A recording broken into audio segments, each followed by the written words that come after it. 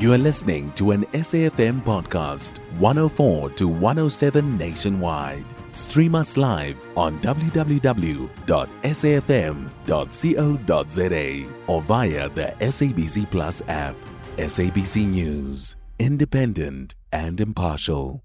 The Democratic Alliance says that the Labour Minister Thulas Nxesi must account to Parliament on the dodgy R5 billion Unemployment Insurance Fund UIF deal.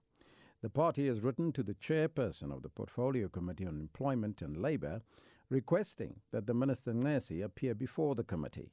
The DA want the minister to account for the dodgy job creation deal between Thuja Capital and the UIF. Now, this follows allegations by Thuja Capital CEO Mthunzi Mdwaba, who claims corrupt ministers demanded a 10% bribe to make the deal successful.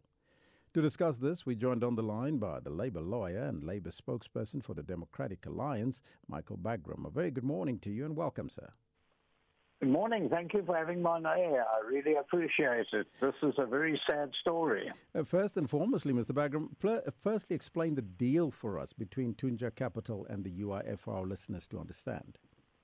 Thank you. The UIF, which is Unemployment Insurance Fund, has money invested in the Public Investment Corporation. Now, it's not government money. It belongs to the workers of South Africa. I want to repeat that. It's not government money. The money invested in the PIC from the UIF belongs to the workers of South Africa. People pay from their salary every single month into this. It gets deducted off their salary. Now, that money is invested. It's supposed to grow to help the workers when they get retrenched or fall pregnant or get dismissed. All that sort of stuff means that they have some sort of insurance. Now, in the past, the problem has been that the UIF is often complaining that they're spending more than they're getting in. We had that over the TERS payment, during the pandemic. We had lots of money taken out of that. And what happened was at the end of last year, 2022 December, it was discovered that 5 billion rand, that's an enormous sum of money, had been taken out of the PIC through the UIF and invested into this company that hardly existed. It existed on paper only. The director was Mthunzi Mdwaba, who happened to be, believe it or not, he happened to be the chairperson of Productivity South Africa, which is also a Department of Labour entity, Department of Employment and Labour entity. Now, what happened? The money was supposed to go, 5 billion rand, be invested with the knowledge of the commissioner and the knowledge of the Director General Lamati, was supposed to be invested in this Thuja Capital. And the whole idea was that they were going to create jobs. Remember, the company had never done anything ever before. It had no activity at all, and all of a sudden it was going to get 5 billion rand invested into it.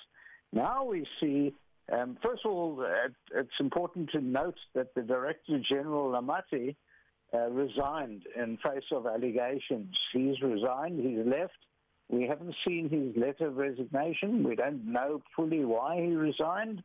It was just brought to the committee's attention, the committee of the Portfolio Committee, it was brought to their attention afterwards, when in fact the chair of the Portfolio Committee said that he was ill, but he had actually resigned. There's a whole lot of underhanded stuff going on, and the Portfolio Committee of Employment and Labour has been kept in the dark. No. Yes. Yeah, so now there is this issue of the allegations made by Thuja Capital CEO Mthunzi Mdwaba, who says that several ministers demanded a 10% bribe to make the controversial UIF deal successful. Your thoughts on that? Well, no one said no. It's not true. So at this stage, he's made the allegation. No one sued him for defamation of character. He hasn't actually named which minister wanted the bribe. Well, this is 10% of 5 billion rand is substantial money. I mean, you can well imagine that we're talking about that's not pocket money. And imagine if it went through. That money would have disappeared into the bribe, into ministers' pockets.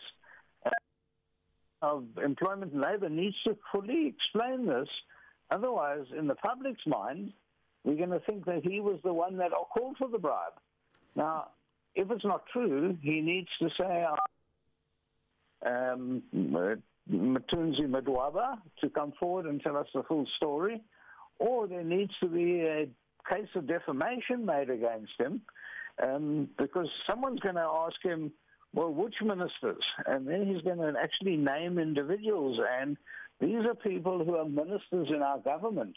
They've been directly fingered for this. The whole thing stinks, especially when the Department of Employment and Labour is messing the workers of South Africa around. It's useless. The UIF is absolutely useless. Now, in the Bagraim story, we hear that they almost lost 5 billion rand on a dodgy deal. It is up to Minister Thulas Nxesi to come forward and actually put the committee's mind to rest, that he didn't want the 50 million rand himself, and that he didn't ask for it, and that he must take action then against Mr. Mthunzi Mdwaba for lying or for making defamatory remarks.